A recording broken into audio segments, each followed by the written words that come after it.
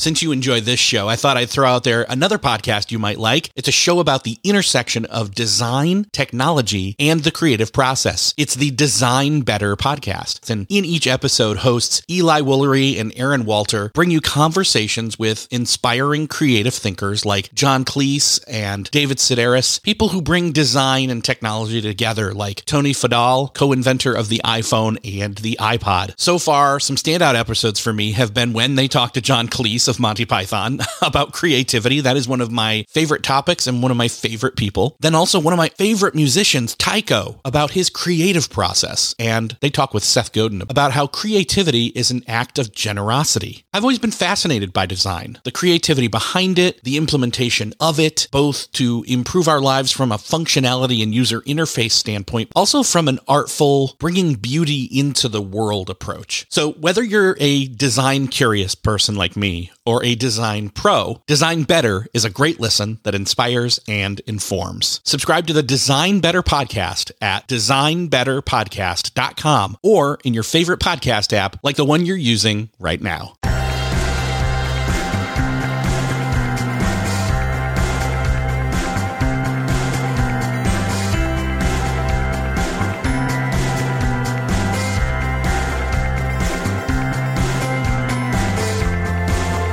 Hello and welcome back to another episode of Beyond the To-Do List. I'm your host, Eric Fisher, and this is the show where we talk to the people behind the productivity. This week, we're talking with Ray Edwards, who, for a lot of people, and myself included, is somewhat of an Obi-Wan Kenobi when it comes to copywriting and productivity and life. I really enjoy everything that Ray does. So it was a thrill for me to be able to have Ray back on the show, finally. And this is a really cool conversation because Ray and I recently saw each other face-to-face down in Nashville at Jeff Goins' Tribe Conference, where we scheduled this call. But also, in this conversation, there's some real foundational stuff here. That productivity is not just about being efficient, that it's about being effective, and that it's not just about being effective, but it's about having an impact, and it's about doing that slow cooking thought process, pondering to decide what it is that you really need to be doing so that you can set that stuff up and then work backwards to your task list for the day. But a lot of this episode is about overcoming those barriers that we all either self-sabotage ourselves with and put in place, or have faulty beliefs that keep us from getting to true productivity in our lives and in our work. Well, this week it is my privilege to welcome back to the show. It's been way too long. Ray Edwards. Welcome to the show, Ray. Thanks, man. I'm so happy to be here.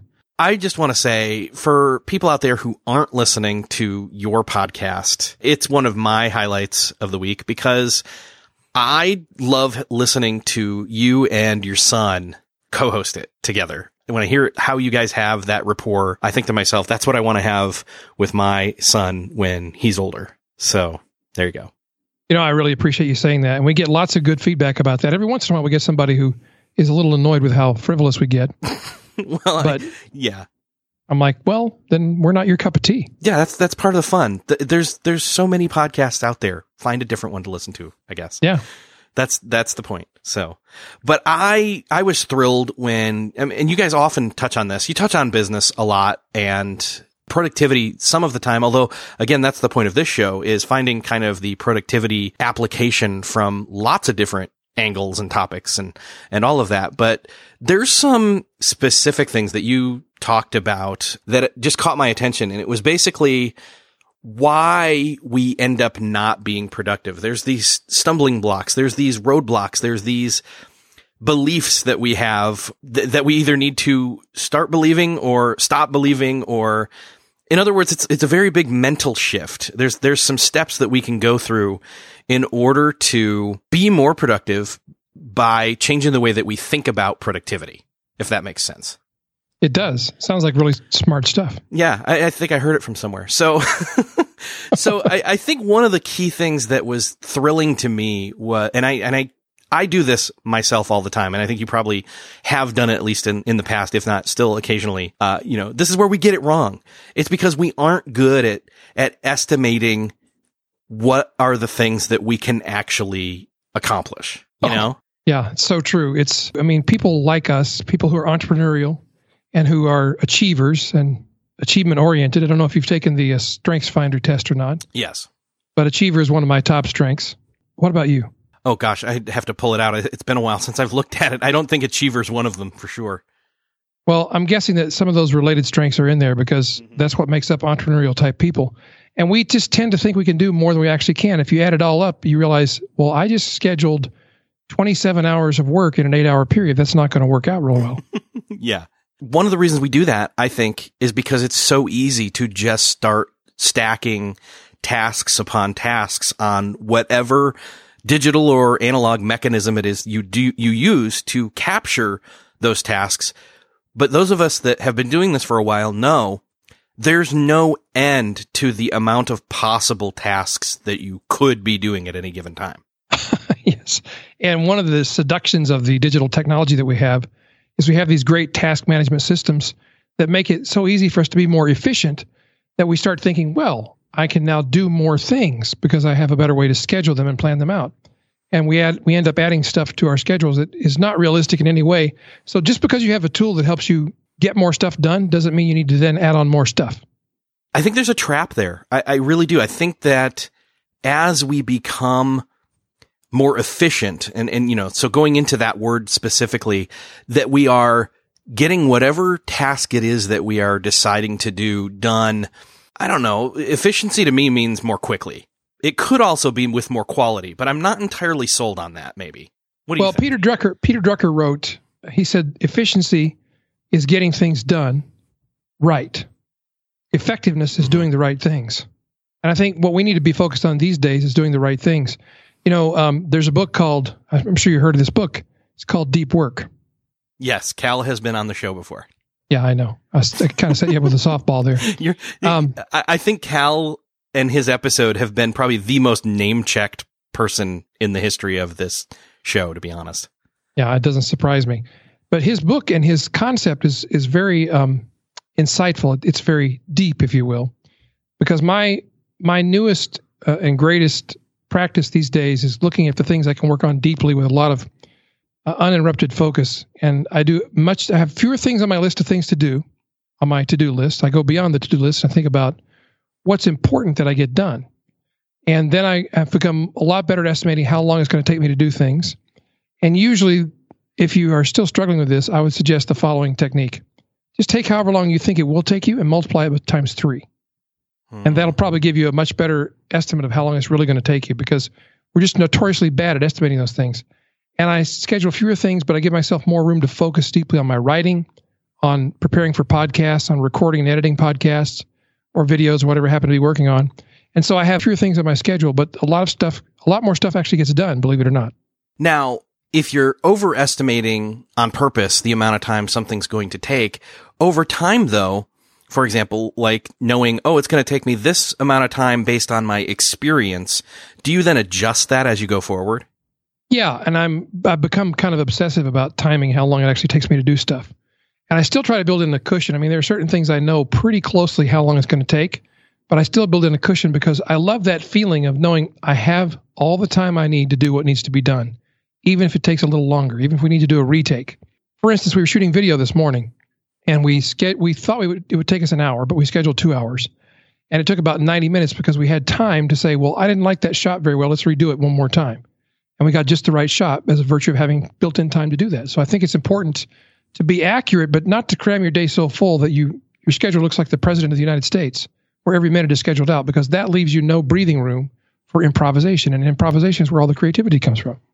Oh, yeah, definitely. And I think the other key there, then, is the fact that because you're not scheduling as many things and you know which things that you need to get done or I shouldn't say need to get done. You've pre-decided, you've done your homework. You know which things are going to be the most effective towards your goals, and you've then chosen those things to do. And you've created the cushion or the buffer of time by expanding how much time you're going to allow for that thing. What you're doing then is also, say something does actually come up that does supersede the things that you've decided based on it comes in and it's your decision-making rubric, and you say, oh, yeah, of course, there's an emergency here that does supersede some things, so I do need to shuffle things around. Then it's not like you're shuffling around those 27 things. It's those 2 to 3 things. Right. And you've left yourself the latitude to be able to do that and not be stressed out about it. And that's so important. And this is something that Chris Brogan actually was the first person who talked to me about this. He said, I leave 40% of my working day unscheduled.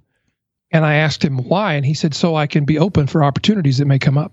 Yeah, I've heard him say that. In fact, I think he said that last summer. He was on the show with 1 or 2 other people, Mike Vardy and Steve Dotto. We kind of did a roundtable thing back in the day when Blab was a thing, and we had Chris on as a guest, and I'm pretty sure that was one of the things that stuck out to a lot of people when they were listening to that or attending it live. And I think the downside to that, because there is a possible downside, is by not scheduling anything, we may get lackadaisical or feel like, if I don't schedule that time, then it ekes away into things that I shouldn't be doing. I would devil's advocate this thing and say, but if you pick those 2 to 3 things and you give ample amount of time and then still have that free time allotted for in your schedule, and you fully complete the things that you choose to have that you're going to be effective with on your list for that day, actually fully checking those things off versus just moving them forward a little bit and feeling rushed to the next thing and then to the next thing and so on, is going to actually be much more effective than having that really long to-do list that you get 3 of the things done anyway and then move the rest to the next day, right? Right. And you do them in a hurry and you don't do them as well as you possibly could. And so it ends up not being your best work. And, I just finished reading the book, The Perennial Seller. Yes. Which is a fantastic piece of work that really speaks to the issue of quality, doing great work, not just good enough work, but great work. And that takes a little more time and focus. And it does take more time and focus, but not as much more as you think it might. And the distinction that I got from Chris in his 40% rule was the difference between thinking I'm going to leave that open in case there's a problem versus what he said, which is I'm going to leave it open so I can receive opportunity. Yeah, that's a great distinction. And I kind of went the negative way, but he's going the positive way. And that's really a cool perspective shift. And I think, again, that's really what we're kind of talking about here. I just had a mental picture as I was talking to you about this. Often my kids are told, my daughter's about to become a teenager, so pray for me. My son is a 6-year-old, and the 2 of them throughout their whole lives have done this thing where they're told to help clean up or pick things up. And instead of making multiple trips to take things back to their room or different things like that, they will try to gather up everything and be more efficient, but then they end up dropping things along the way or stumbling or whatever, and they are not as effective and they have to come back anyway. So that almost is like a meta picture or a metaphor or whatever you want to call it for what we're talking about here in terms of stacking our day so full of tasks. That is a great analogy of exactly what we do to ourselves. And, even though I leave this 40% margin open, what if nothing special, extraordinary comes up as opportunity? Well, I have another list of tasks that can be done. And I just go look at that task and ask myself the questions, what do I have time to do right now that's on this list? What do I have the tools available for? What do I have the energy for? And then I go ahead and do those other things. And I still knock out more than 3 things every day, but I've left space open that I can deal with opportunity, even if that opportunity comes in the form of a challenge, which it does sometimes. But it's just such a more relaxed way to live, and it ultimately causes me to be more productive.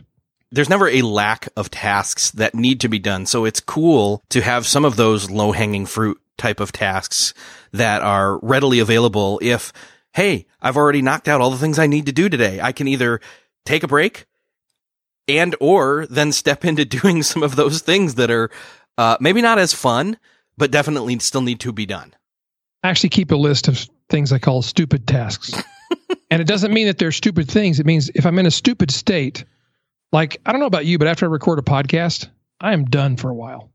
It's like the energy goes out of me. My brain power is low, and I'm kind of in a stupid state. So that's the time I reserve for doing things like addressing envelopes or organizing my desk drawers or stuff that needs to be done, but I don't really normally take the time to do it.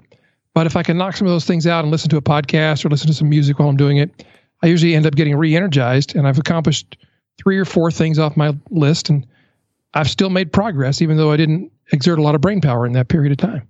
Yeah. It's nice to have, a running list of, hey, it's been a while since I don't know, shredded these files, or I don't know. Do you keep that? I mean, the stupid list, what form does that take?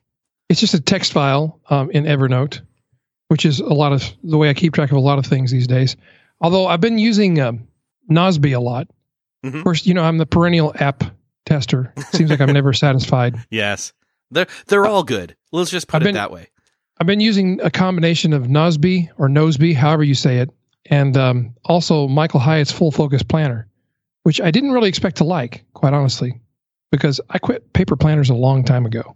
Yeah, I am also a user of the Full Focus Planner, and I saw the tangibility, the non-digitalness of it, the analogness of it as an appealing thing, because it's one of those things where I've been really trying myself.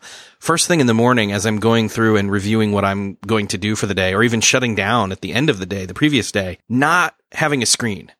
And so it's really helpful in that way. And that's not to say I don't have digital backups of, of where I'm at and what I need to do in a task management system. But the planner, I don't know, there's just something that feels vintage. Well, and now, so you do use a digital task planner too, though, yes? Yes, correct. What do you use? I use Things. And really? It's mostly because of the user interface. I just, so long story short, it came back, Things version, I think it's 2 or 3. I forget which. Let me see. About Things. Things version 3 for Mac. So, sorry, Windows users. But it had a Mac version and an iOS version come out a couple months ago. And the Mac version had a free trial. And I thought, you know what? Let me just take a look at this. And I started playing with it, and it just felt so natural user interface flowing to me that I decided to just jump in and play around with it. And then I was like, okay, I'm sold. I'm just going to move over to this. It's what I'll use. I'm done moving from thing to thing. So now I'm using curious, Things. What were you using before? Okay. So I have used in the past, I have used Nozbe. I have used OmniFocus. I have used Todoist. I've used all of them. And this isn't that much different than those, but I don't know what it is. It's just literally, it's like having a difference of flavor, taste preference between like Coke and Pepsi if you're a pop drinker, which I am not. So yeah. So yeah, that's what I'm doing. But, so yeah, the plan, and so that's funny, that we're both using the Michael Hyatt Full Focus Planner, because that really does play really well with that 40% rule that Chris talks about, as well as what Michael talks about, where you're picking your big 3, the 3 tasks that you're going to do for each day. Yeah. And, one of my objections to paper planners was they're inefficient, which is funny in the context of this conversation. But what I've found, the thing that irritated me the most about the Full Focus Planner, and I'm just being transparent, this did irritate me at first, was having to fill in all my goals every quarter. Like all the work that I do, and I also use Mike's best year ever goal setting system. And so I have all that in an Evernote file. I have it all stored in Nozbe as well. And then to have to write them all out, I was like, I don't want to do this. I don't have to, I guess. I could just leave them blank, but that bothers me, having blank sections in my planner. I said, okay, I'm going to try this 100%. I'm going to follow all the directions. So I wrote out all my goals and my supporting reasons for having set them. And what I found is it causes me to be very contemplative about why I set those goals, and do they really still matter? Do I need to shift them, change them, rethink them, reprioritize them? It's been very helpful, and it's caused me to slow down and actually think more about what I am doing and why I'm doing it. I hate personally my own handwriting. I've always felt that it's just atrocious, but I bear with it in order to do that tangible task of handwriting out those things, because it's worth taking the time to do. And even Michael says this, I think he even said it when he was on this podcast about a month or so ago, where it's statistically proven that the actual act of handwriting those goals down wires them to your brain somehow differently than doing it digitally. And I believe that. Yeah, I think there's enough scientific evidence that bears that out. And just my experience shows it to be true. And I think part of it is the physicalness of writing it down and that transfer that happens with your eyes and your muscles and your brain and how they all interact. But to me, the biggest thing about it is it causes me to slow down and really think before I commit something. Because I write in my planner in ink. Mm-hmm. And I have a thing about not scratching stuff out. Yeah, so I think that's the other piece there that you're alluding to, which is this permanence of the ink writing that makes it, it's almost set in stone in a way. Still searching for a great candidate for your company? Don't search, just match with Indeed. Indeed is your matching and hiring platform with over 350 million global monthly visitors, according to Indeed data, and a matching engine that helps you find quality candidates fast. Ditch that busy work. Instead, use Indeed for scheduling, screening, and messaging so you can connect with candidates faster. I wish I had Indeed when I was in the hiring process in roles in the past because it is a slow, arduous headache of a process to find the right people. Or, at least it used to be, join more than 3.5 million businesses worldwide that use Indeed to find and hire great talent fast. In fact, in the minute I've been talking to you, 23 hires were made on Indeed, according to Indeed data worldwide. And listeners of this show will get a $75 sponsored job credit to get your jobs more visibility at Indeed.com/to-do list. Just go to Indeed.com/to-do list right now and support our show by saying you heard about Indeed on this podcast. Indeed.com/to-do list. Terms and conditions apply. Need to hire? You need Indeed. What's something that works so well, it basically feels like magic? For me, I'm thinking air conditioning, noise canceling headphones, definitely. Meeting-free Fridays? What about selling with Shopify?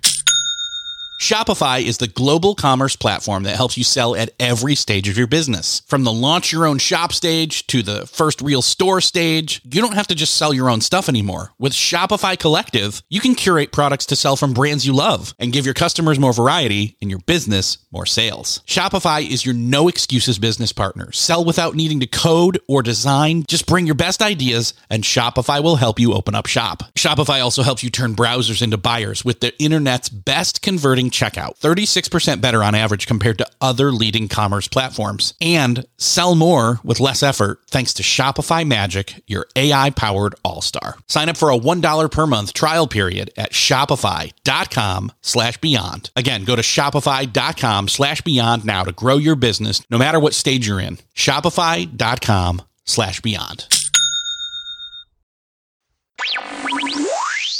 I think this also helps with another piece that really keeps us from being productive, which is we don't know what we need to do. We don't know what the next logical step is. We don't know if the thing that we need to do is a project or if it's just a task. So how do you go about determining? I mean, I think some of the answer here lies in taking that time, doing that homework, sitting and writing out these goals, and then it starts to flow from there. But we're not done yet. No, and it comes from an overall discipline. I have what I call Ray's Code of Conduct, and I have these 12 rules of conduct that I've written for myself. And I look at them every morning as part of my morning routine. And what I am reminded of when I do that is the deep reasons for why I do what I do. And a few of these rules in my code of conduct that are applicable, and they're really integral to the answer to your question.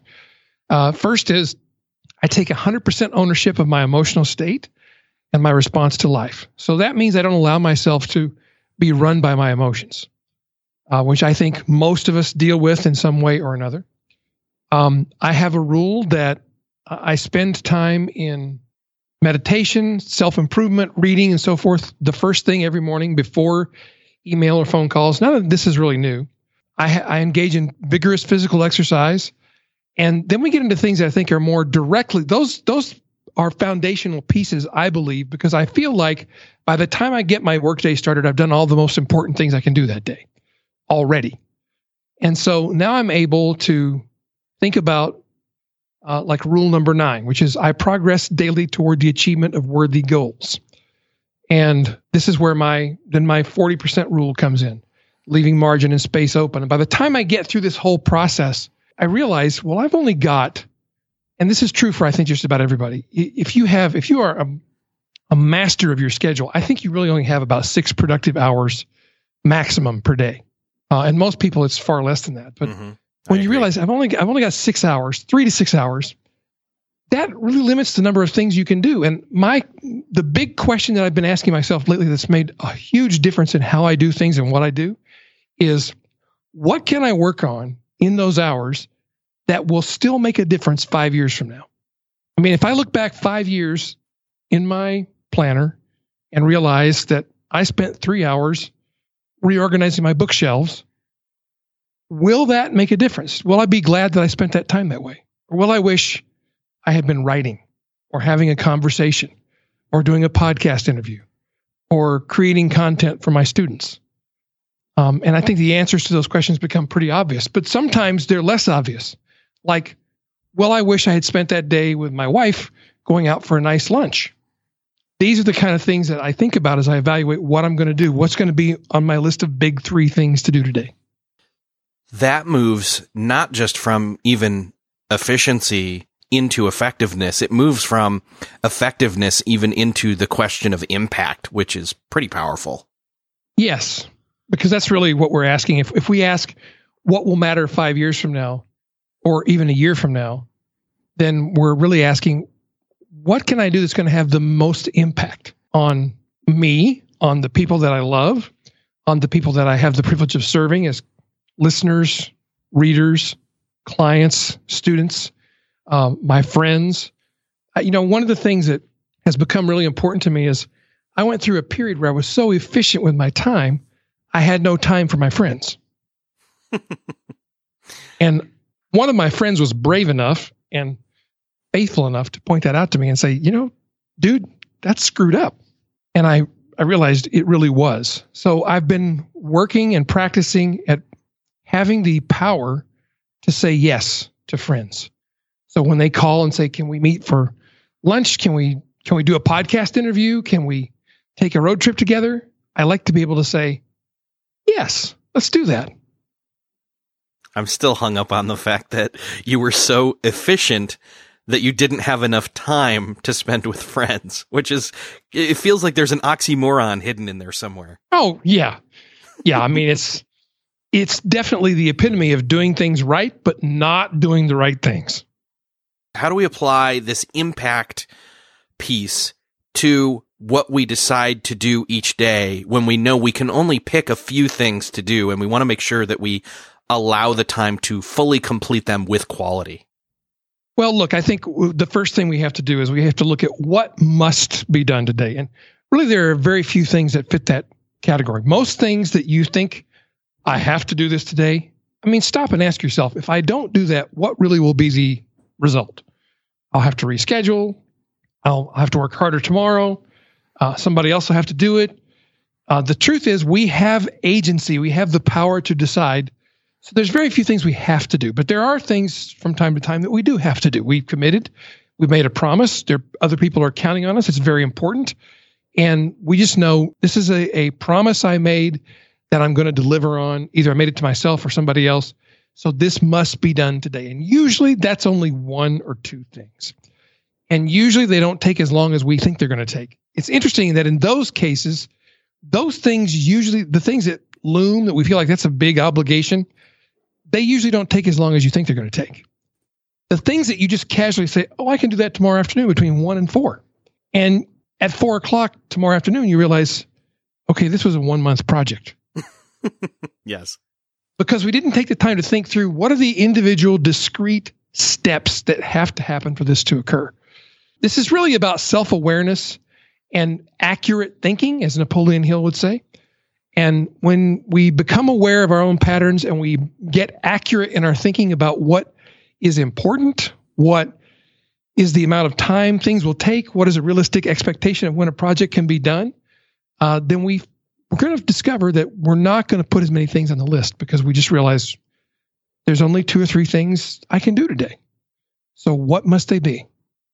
Once we've walked through all of that process and we've honed in on truly what it is that we need to either be doing today or soon, there's another roadblock that can come up, which is this lack of knowledge. We don't know if we can do it, whether that's a courage thing or whether or not that's a lack of knowledge thing.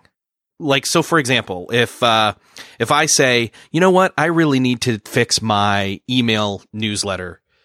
Well, is it a matter of having the courage to do what needs to be done? Or is it a matter of not having the knowledge? Well, for me, I already know it's not, I already know it's the knowledge. I don't have that. So then it's another step further down the road, decision process wise, of, well, do I take the time to learn that, or do I hire somebody to help me fix that really quick? Yes. I think that's totally a legitimate assessment of a problem we all deal with. And I mean, I still get caught in this trap of knowing how to do too many things. So I will think the classic line of incorrect thought, which is, well, I know how to do this. It's going to take me longer to explain it to somebody else than it would take me to do it. Therefore, I'm just going to do it. And there goes an hour.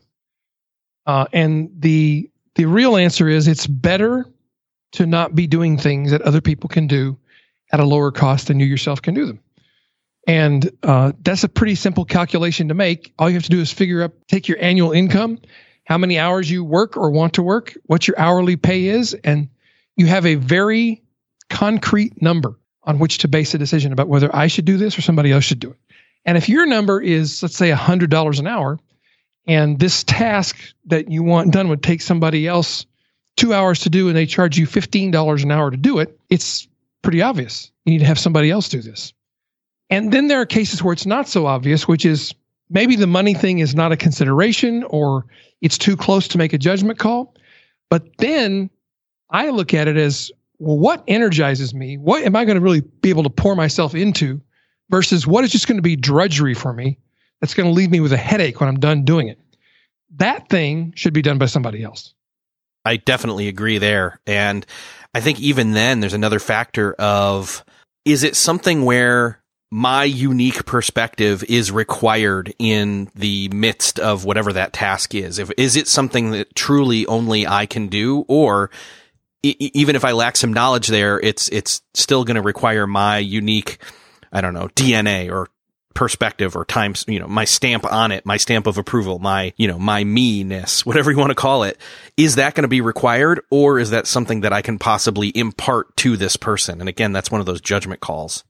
Yeah. And, ideally you're able to zero in on what those things are. I mean, this is material that is ideas that are taught by a lot of people, but chiefly the names that come to mind for me are Dan Sullivan and Gay Hendricks are two people who teach this idea of unique genius or unique ability, and knowing what that is and what the thing is that is, I think of it as your superpower. What is your superpower that nobody else on your team or in your circle of contractors really can do in any way that approaches the level at which you do it? It's the thing that lights you up, that makes you invigorated, that you lose track of time when you're doing it.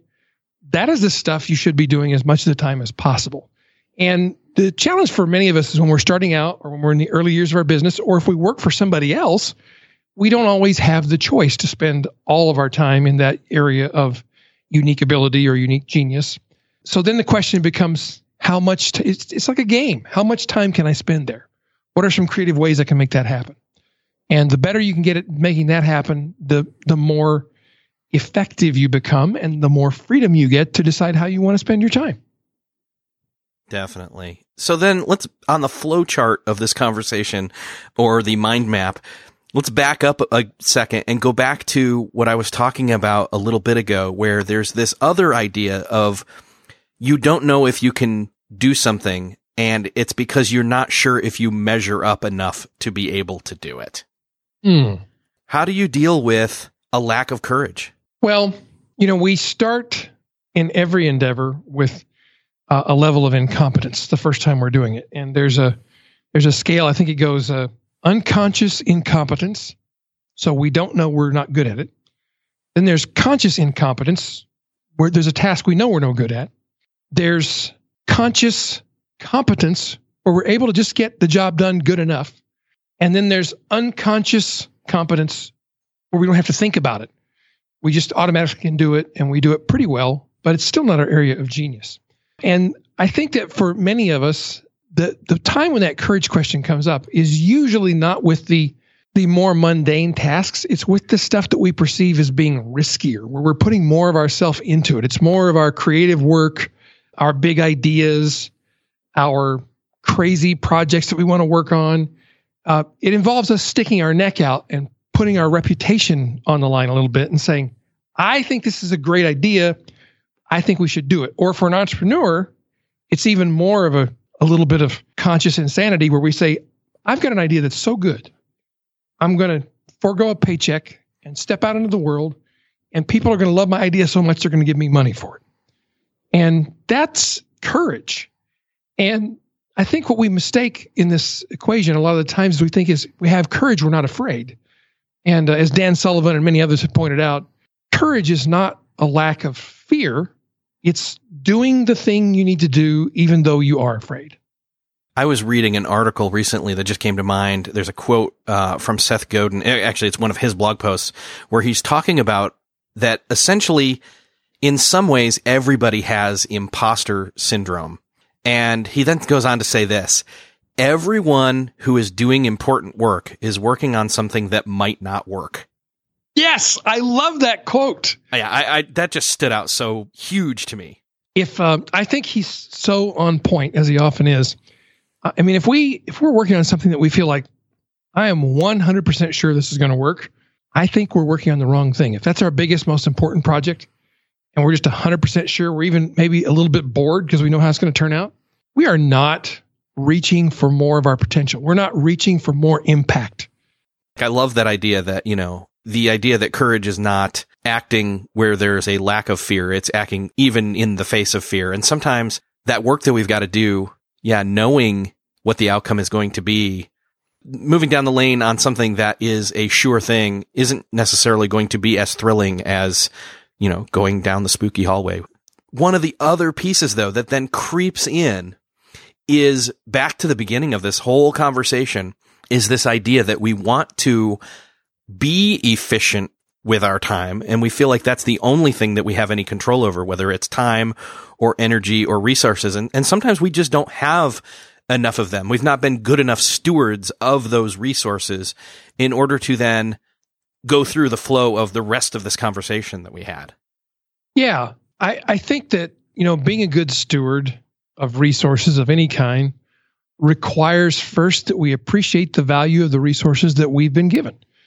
And especially in the developed world, I think we often take the resources that we've been given for granted. We don't really have a fair appraisal of the value of what we already have, what we have to offer to the world, and what we might be able to do with it. And it just takes a little bit of looking around the globe, which we can do easily these days because of the internet, to realize if you're listening to this podcast, you're better off than 95% of people on the planet because you have the technology and access to the internet. And I think that should provoke an internal conversation where you say, well, what am I going to do with all these gifts I've been given? Yeah. Yeah. And I think that then frees you up to then say, well, then let me go back into, again, the mind map or the flow chart of this conversation and head towards effectiveness and, or even deeper, what's the impact of those actions? Yeah. I think that's what Ryan was getting at in The Perennial Seller. I think it's what Jeff Goins is getting at in a lot of his work. And it's really this is the courageous decision, Eric. I think this is maybe the crux of what we're talking about. The courageous decision is to work on things that are important and filled with impact, knowing that they might not work. Well said. I'm going to have to go tweet that. Well, Ray, it has been awesome talking with you digitally, although we've hung out before, face to face, more recently at Jeff Goins' Tribe conference. That was fun. I want people to get plugged into the courageous things that might not work that you are doing. So where can we direct people to pick up and connect with you there? The best place is just to go to rayedwards.com. And we've got plenty of free resources and things available there. And on all the socials, I'm just Ray Edwards. So I'm pretty easy to find. Awesome. Ray, it's been just special talking with you today. This is one of my more fun recent episodes to record for sure. Well, I always enjoy talking with you, and I'm happy to be honored to be on your show. Thank you, Eric. I hope that you enjoyed this conversation with Ray. I always enjoy speaking with Ray and getting some of his sage Obi-Wan wisdom because he's just pretty awesome. Make sure to check out the sponsors for this episode and help support this show. You can find all of them at the show notes for this episode at beyondthetodolist.com/200, or you can go to formstack.com/beyond to get a free trial and a promo code for 25% off your first 3 months. Also, grab your 30-day unrestricted free trial to FreshBooks by going to freshbooks.com/TODO and enter Beyond the To-Do List in the How Did You Hear About Us section. You can also get $30 off your first week of HelloFresh by going to HelloFresh.com and using the promo code BTD30 to start cooking simply and easily home-cooked delicious meals. Again, that's HelloFresh.com, promo code BTD30. And like I said, traveling for the holidays will be so much easier with an Away bag. It is the perfect luggage because it's strong and lightweight and has a charger built into it to charge your iPhone 5 times. You can get $20 off an Away travel suitcase by going to awaytravel.com/BTD and entering in the promo code BTD. I know you're going to love yours. I love mine. In fact, I just put mine in the car to take off. And with that, I will see you next episode.